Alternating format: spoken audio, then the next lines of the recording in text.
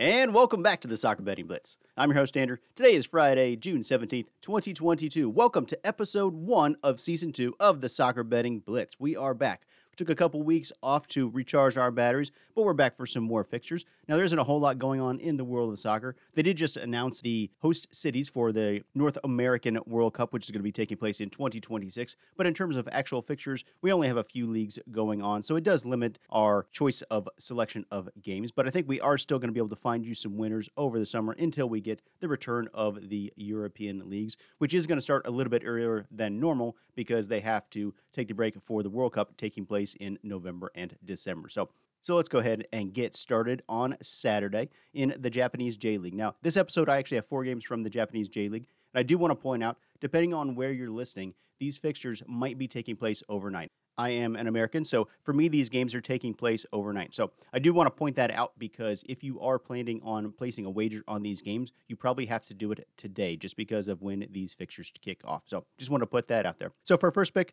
we're going to take a look at the Kashima Antlers playing host to Kyoto. Kashima are minus 240 on the money line. The draw is plus 340, and Kyoto are plus 550 to win the match. Currently in the standings, Kashima are in second place out of 18 teams. They have 9 wins, 3 draws, and 4 losses. They scored 27 and conceded 21. While for Kyoto, they are in ninth position with 5 wins, 5 draws, and 6 losses. They scored 16 and conceded 18. My pick in this match is to take Kashima to win and over 1.5 total goals to be scored. Parlay those together, you get a minus 146 price.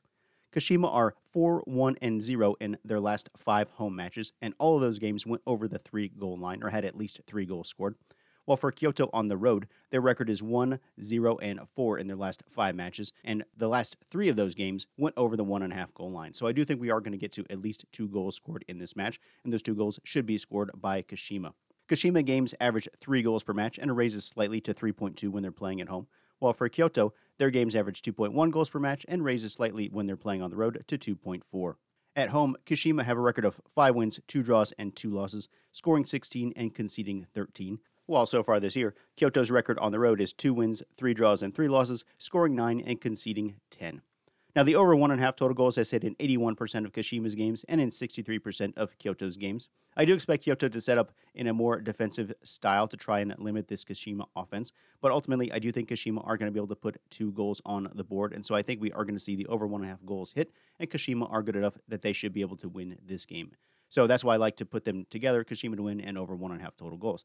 Now, if you do think Kyoto's defense is going to be a little more difficult for Kashima to break it down, I think you could also take a look at Kashima to win and under 4.5 total goals. The Japanese J-League is a pretty low-scoring league in general. There are only 2 teams in the league who have seen more overs in their games than unders, that is over the 2.5 goal line.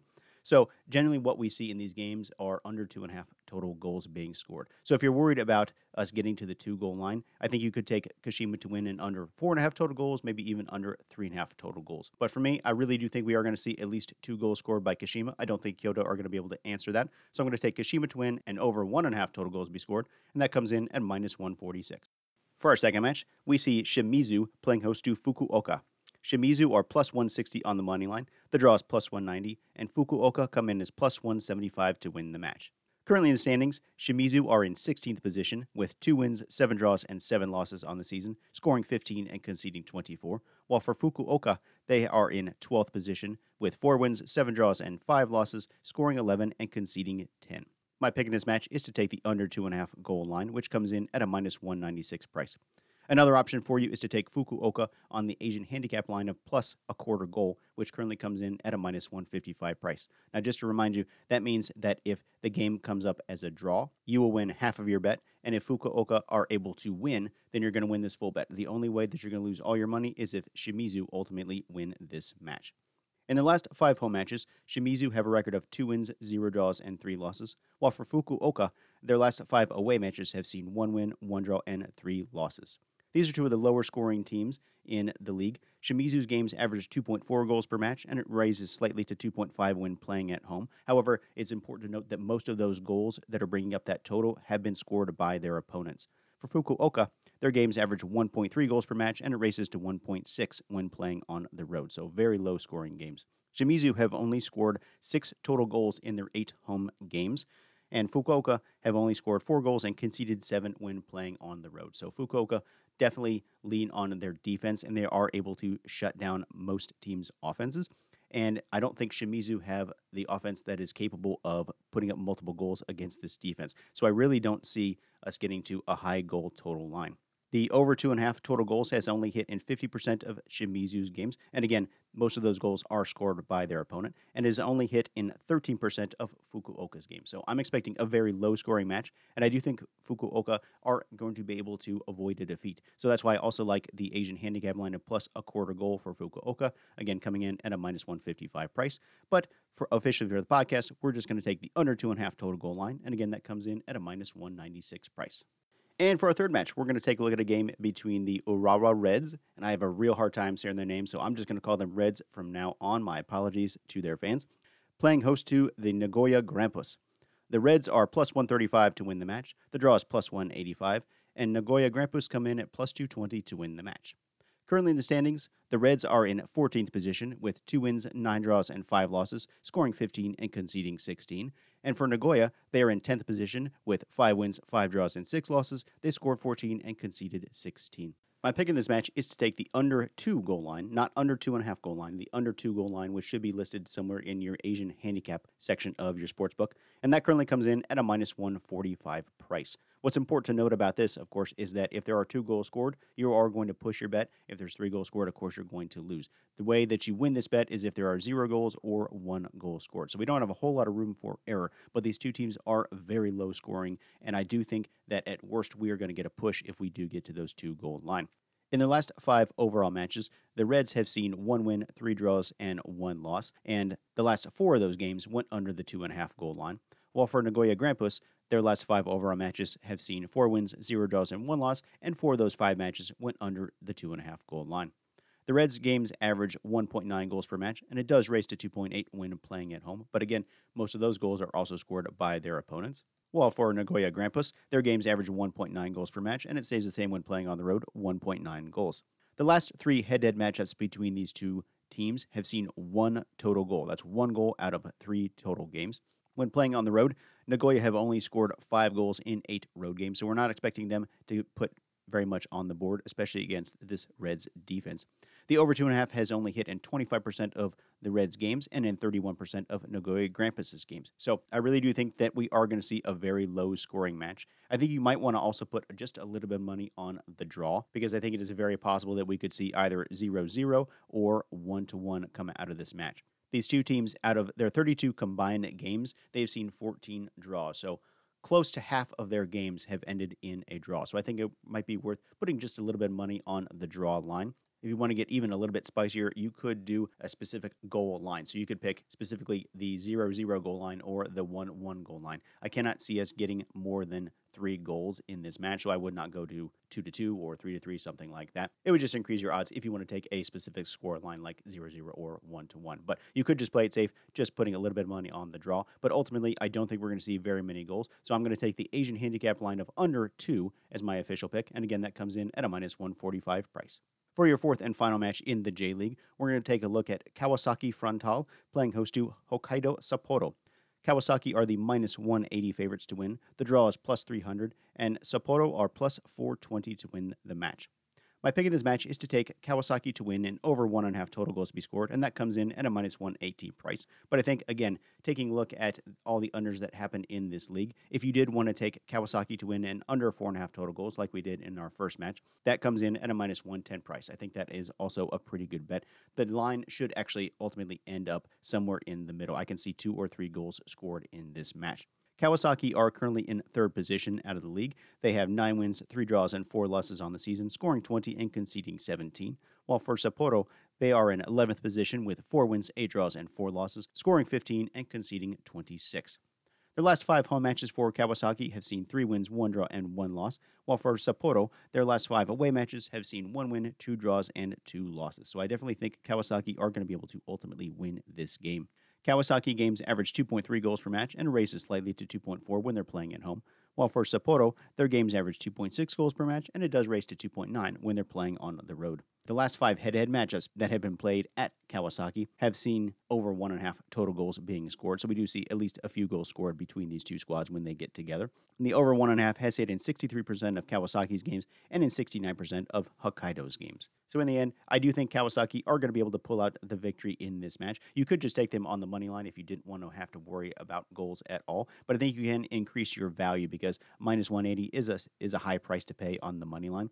I think taking Kawasaki to win in over 1.5, which is going to be the official pick, is the smart play because I do think they should be able to score at least 2 goals in this game. But if you do think it could be a lower scoring match, take Kawasaki to win and under 4.5 total goals. I think both of those are pretty good bets. Again, I do think we'll end up with 2 or 3 goals scored in this match. It is also possible that Sapporo are going to be able to get on the board, so you could take a look at both teams to score in this match, perhaps both teams to score and over 2.5, or even Kawasaki to win and both teams to score. Those should all give you some pretty good prices, but of course you're going to be relying on multiple goals to be scored. And as we said earlier, the J League is not a high scoring league. So that is a little bit of a risk if you're trying to think that we're going to get to 3, 4, 5 goals scored in these games. So just something to keep in mind if you are handicapping these matches.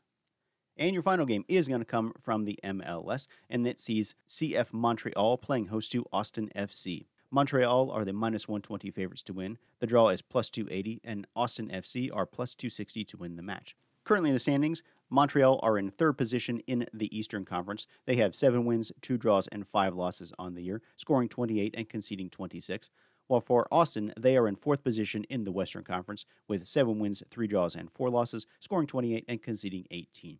My pick in this match is to take both teams to score and parlay that with over 2.5 total goals, and that currently comes in at a minus 129 price. Both these teams are very high scoring, and I do think we are going to see both teams find the back of the net, and we should see at least 3 goals scored in this match. I'm pretty confident about this pick. Of course, that's always famous last words. You say that, and it's going to end up as a 1-0 victory for someone. In the last 5 overall matches, Montreal have a record of 3 wins, 0 draws, and 2 losses. The last 4 of those games have gone over the 2.5 goal line, and 3 of those games overall have seen both teams to score. For Austin, in their last 5 overall matches, they have 1 win, 1 draw, and 3 losses, so not performing very well, but all 5 of those games saw both teams to score and the over 2.5 goal line hit. Montreal's games average 3.9 goals per match, and it raises slightly to 4 when they're playing at home. While for Austin, their games average 3.3 goals per match, and it raises to 3.4 when they're playing on the road. The last 5 for Montreal at home have seen the over 2.5 goal line hit, and in 4 of the 5 games, they have seen both teams scoring. For Austin, in their last 5 road matches, both teams have scored, and the over 2.5 has hit. So again, we really should see goals scored in this game by both teams, and I do think we are going to sail over that 2.5 goal line.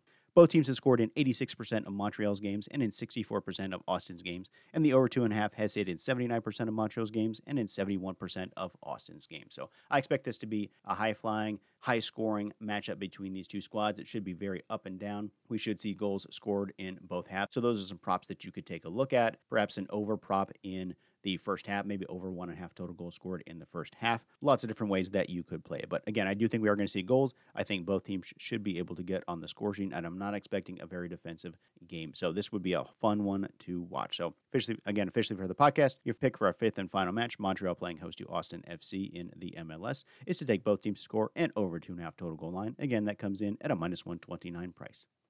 And that's going to do it for this edition of the Top 5. Thank you all very much for listening. If you'd like to follow me on Twitter, I am at betting_blitz. And of course, you can always reach out to me with any questions that you might have.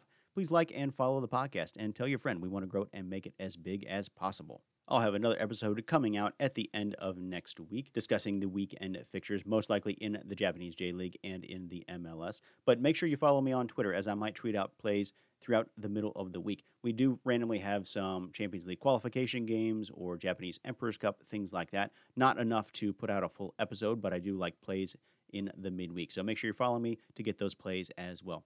But until then, good luck and happy betting.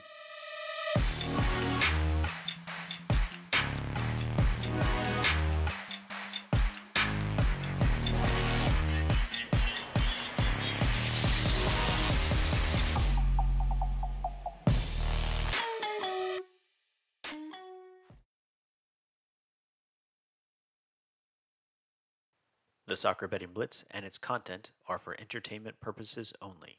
The Soccer Betting Blitz and its host are not responsible for any financial losses incurred based on episode content.